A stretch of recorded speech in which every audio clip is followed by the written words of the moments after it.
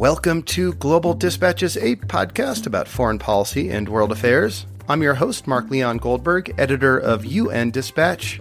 And in this show, we discuss topical global issues, have conversations with foreign affairs thought leaders and newsmakers, and give you the context you need to understand the world today.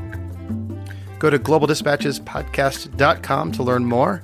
And now on with the show.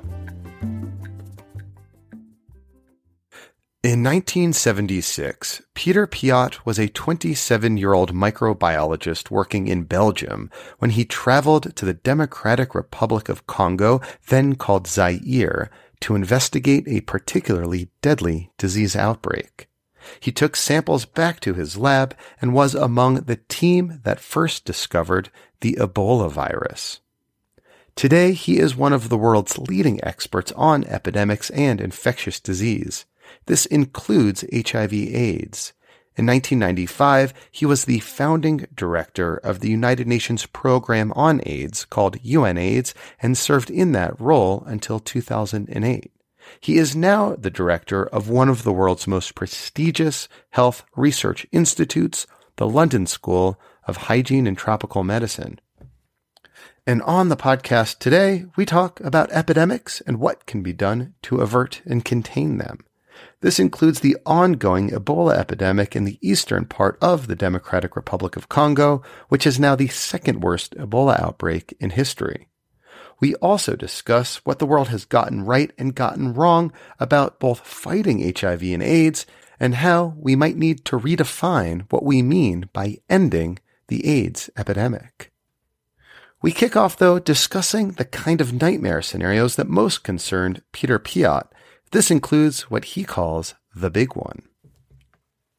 This is a great conversation with a true legend of global health, and I am so extremely pleased that today's episode is brought to you by Northwestern University's online master's program in global health.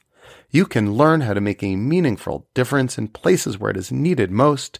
Go to globaldispatchespodcast.com and click on the ad to learn more, or go to sps.northwestern.edu/global. And now here is my conversation with Dr. Peter Piot. Looking for a trustworthy podcast to bring you unfiltered viewpoints and experiences on global health? Tune into Global Health Matters, the podcast that connects silos and amplifies diverse voices to give you a holistic picture. Each month, Dr. Gary Aslanyan from the World Health Organization hosts discussions with guests spanning former ministers of health, award-winning journalists and authors, and frontline public health workers. Join listeners from across 180 countries for an exciting Season 4, launching in June. Global Health Matters is available on Apple Podcasts, Spotify, and YouTube. One thing is certain, I think, and that is that 100 years ago we had the Spanish flu, which killed between 50 and 100 million people when there were only 1.5 billion people on this planet. And one day we'll have something similar in the sense that we'll have an influenza virus that is completely different from the viruses that we've been exposed to, and against which we have zero immunity and protection, and since that's airborne, so that will happen. That will be produced in nature, maybe in poultry or in some birds or in pigs or whatever, so in animals. And when that hits humans, then and it's airborne, then we can go for another real catastrophic type of epidemic. And so when will it happen? We don't know. It's like, I was just in California, and we say this, there's about the big one. The big one is the big earthquake. It can happen tomorrow. It can happen in 100 years. And it's a bit similar for this new type of pandemic flu. And that's the number one. A second one is a bit maybe going into slightly science fiction, but I've been thinking a lot about that. And that is that, okay, with climate change, we are going to see the permafrost and be defreezing, and that could liberate some microbes that are either entirely new, against which we have no protection, or pathogens that could also create a kind of an out of control epidemic. And then there is always the unknown, what's called an pathogen X. But so these are some of the I think scenarios that are not unreal. And I'm not a doom thinker or a pessimist, but we need to be prepared for it. And it's particularly anything that is airborne. But let's not forget that at the end of the last century, what popped up as what is now the biggest epidemic of our time, and that's HIV, a classic sexually transmitted agent that now cumulatively has already infected well over 70 million people and killed over 35 million people. We don't think about it that way, but that was completely new.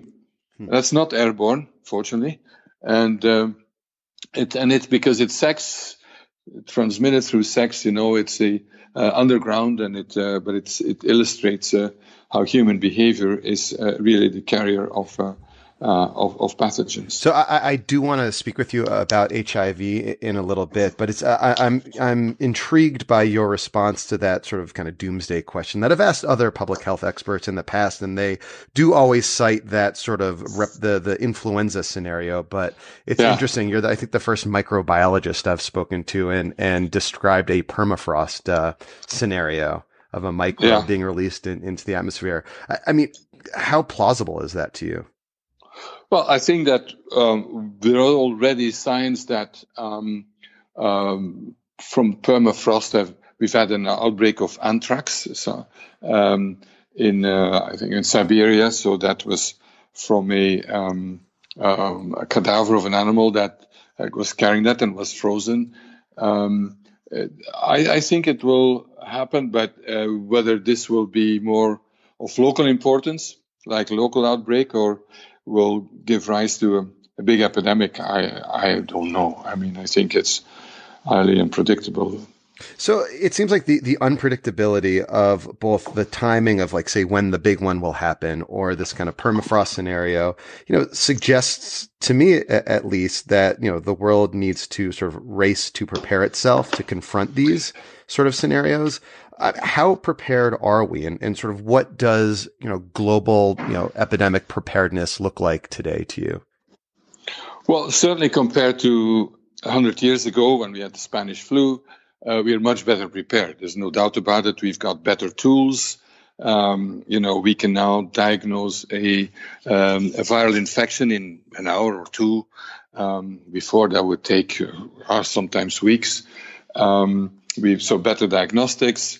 We also have antibiotics, even if there can be a problem of resistance, but against these antibiotics. But it's many people during an influenza outbreak die actually from pneumonia, so that can be treated by antibiotics. We've got some vaccines. Certainly, they're not perfect, but for influenza, we've got vaccine. We've got even a vaccine against Ebola now, 2 vaccines. So we're better prepared. But on the other hand, we are hugely mobile. Millions of people take a flight every day. And what in the old days, if you get infected in, let's say, Hong Kong with some new strain, you had to take the boat, and it took a few weeks before you're, let's say, in London, where I'm now. Today, that's just an overnight flight. And so highly densely populated. I think also with global warming, we've got more and more mosquitoes that can multiply what used to be climate, temperate climate zones. So that's all, on the negative side. And I think there was a report that was just published from the Global Pandemic Preparedness Monitoring Group, I think it's called, with the World Bank and the World Health Organization. And their point was that the world is not prepared. Is not prepared enough for a massive outbreak. And I think we need to distinguish between 2 things. One, we cannot prevent outbreaks to happen. because the origin are viruses, pathogens coming from animals. These are so-called zoonoses. And so we can't prevent the first case of Ebola, let's say, because the people are infected from a virus that comes from bats. What we can prevent is from an outbreak to become a large epidemic. So that's the first thing that we can do. And that's where early diagnosis and being prepared on the ground is so important. And we often talk about, international teams, the global response, but what's most important is the local response and local preparedness. When in 2014, it took more than 3 months to find out that what was going on in West Africa was an Ebola outbreak. Because there's no infrastructure, no laboratories, and in any case, nobody was looking for Ebola in West Africa because we thought that it was only happening in Central Africa. So that local preparedness, I think, is really this for my number one concern for just preventing a local outbreak to become bigger and bigger. On this question of local preparedness, what does that look like to you? What's involved with that? I mean, is it a matter of, say, training frontline health workers or scaling up national laboratories? What are elements of the kind of local preparedness that you see could be a useful tool in preventing or halting epidemics? Yeah, I think that the first place it is to have systems and infrastructure for what we call epidemic surveillance, and where there are laboratories and people who collect the data and who can detect when something abnormal, something risky appears. And that's a combination of people, skilled people who do that and who know what's going on in the community, who collect the data, who collect biological samples for testing, and where that can be analyzed and so on. And that's something that, like in the US, you have the Center for Disease Control, and every state has that. It's the same in the UK, and South Africa has that. But many of the most vulnerable countries, particularly in Africa, don't have such a system. And it's really, when you look at health budgets, it all goes to hospitals and healthcare, and rarely to this kind of supporting that system and infrastructure. That's the first thing. And then secondly is very good communication. People need to know, and that's an advantage of today, where we have so much better communication means, but they can also turn against epidemic preparedness by spreading false rumors and fake news and so on. But that can be managed. So that local preparedness is really important, and it costs money. But it's like, what we do today is that we wait until there's an epidemic and there's Ebola and so on, and then, okay, we put in all the resources and so on. It's as if we only set up the fire brigade when a house is on fire. No, we need that preparedness and working on that when there is no outbreak, no epidemic, and that costs money. So it's a matter of investment that we need. And then secondly, another issue is that, for example, to prepare for a respiratory type of virus like influenza, is preparing health services, hospital, through exercises like a fire drill. What if suddenly, the number of patients who knock at the door of the emergency room or in the hospital, pneumonia and so on, if that multiplies by 10 or so? How are we going to cope that? And that includes also, of course, healthcare workers who themselves will be affected. So that going through that kind of preparedness drills is equally important. On Ebola, which you mentioned earlier, we're speaking in the midst, it's now over 2 years of this outbreak in the eastern part of the Democratic Republic of Congo. Is this current outbreak teaching you anything about Ebola, the virus, or how effective response could be mounted that you didn't already know? Well, in theory, we knew it all, but in practice, what the outbreak in the DRC, the Ebola outbreak, is showing again is that you don't operate in a vacuum when you are dealing with epidemics. It's on the one hand the insecurity situation with armed conflict and so on, and that's one thing. With lack of trust in government and community mistrust, that is actually very easy to understand as far as I'm concerned. So it's not just about Ebola, but it's a lot about other things.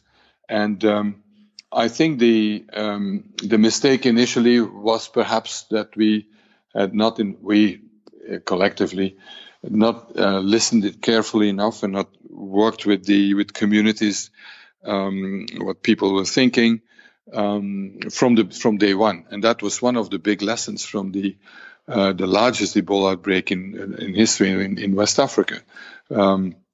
So that, I think, is a big issue. Dealing with epidemics is not just a technical issue. Okay, we've got a vaccine, but if people are dying in the community, are hiding, or are not, you can't reach certain parts of a community because of security issues, you can't vaccinate them. So the vaccine won't work if you don't give it. And also when people feel that they've been neglected in terms of their health needs for generation, basically, in the case of Eastern Congo, and they suddenly ask, why is all this money coming just for one disease? So we need to have a more comprehensive approach. But the good news is that, for example, today we do have 2 vaccines that can be used to protect you from Ebola, which we didn't have before. So there is progress, and also there are far more people with that experience who know how to manage such an epidemic. I guess what's sort of interesting and sort of disturbing to me is that, you mentioned experience. I mean, DRC has experience and, fairly sophisticated ways of confronting Ebola. Yet this outbreak seems so stubborn. The World Health Organization and international organizations now have these new tools at their disposal and reforms of the WHO following the West Africa outbreak. Yet we still have this enduring Ebola outbreak, and there seems to be no end in sight at this point. Yeah, the current Ebola outbreak in Democratic Republic of Congo has been going on for now 15 months at least. And whereas the number of new cases is going down, is fewer than before, but still 2-3 a day, which under normal circumstances is a reason for being extremely worried. And here we say, it's only 2-3 a day. And it is moving to some other areas, with community deaths, which means that there are, this transmission going on in the community. So, and the reason I think for that is it's not a technical one, because the vaccines are being there, and there's a real deployment of lots of contact tracers and treatment centers. From the national side, the National Institute for Biomedical Research, from Doctors Without Borders, from World Health Organization, the London School of Hygiene, Tropical Medicine, we're all there. But it's about much more. And I think that we've also been extraordinarily lucky that this has not spread into one of the big towns, from Goma to Kisangani, even Kinshasa. Because one person who moves and who is not, let's say, treated and isolated in going in a big city can really give rise to a very serious epidemic. So we have to intensify our efforts, but at the same time, we're now trying also as a national and international actors there to provide some decent healthcare for other problems, because people are dying from malaria, kids are dying from measles, because vaccination is not going on. So you can't look at just Ebola and say, okay, the rest is not my problem. How long do you expect this outbreak to go on for? Oh, well, that I. If there's anyone to ask, it would be you, sir. Well, in February when we thought and WHO said, "Oh, that's nearing the end," and because the number of cases are going down, and so we've been there before. I frankly think it can still go on at this relatively lower level for several months, but I think the lesson that I've learned is that to not make predictions because there can be a resurgence and so on. So, but we should not be complacent and think that, okay, we're nearly there. No, that's not going to happen. So I'm glad that earlier you brought up HIV/AIDS. What do you currently see as the trajectory of the disease? And do you think that that 2030 target of ending the epidemic is feasible?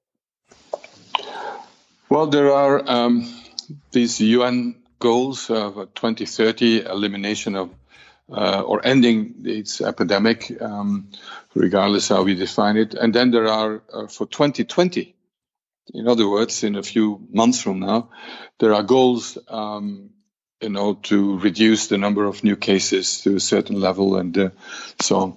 And it's very clear today that there's no way that we're going to reach the 2020 interim goal, and that and that should be seen in a context of a few points. One, we've made extraordinary progress against HIV. From the mortality, the number of people who died has been less than halved from 2 million, and now it's about 700,000 per year. But that's still a lot of people.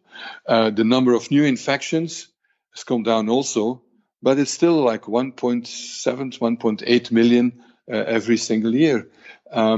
So we are far from the end of AIDS, and I think that we need to redefine what we mean by it and be a bit more realistic. I expect that some countries will do very well, and they're really on the way to very low levels of new infections and low levels of mortality from HIV. But then a neighboring country can be in trouble, and you can even see that let's say in the US. I was last week in the Bay Area in San Francisco, and in San Francisco, among white gay men, there's a very low incidence of new infections of HIV. You cross the Bay, you go to Oakland, and you have an epidemic that's quite out of control, particularly in African Americans, both gay men and in heterosexuals. So that illustrates dramatically, I think, what is going on in the rest of the world.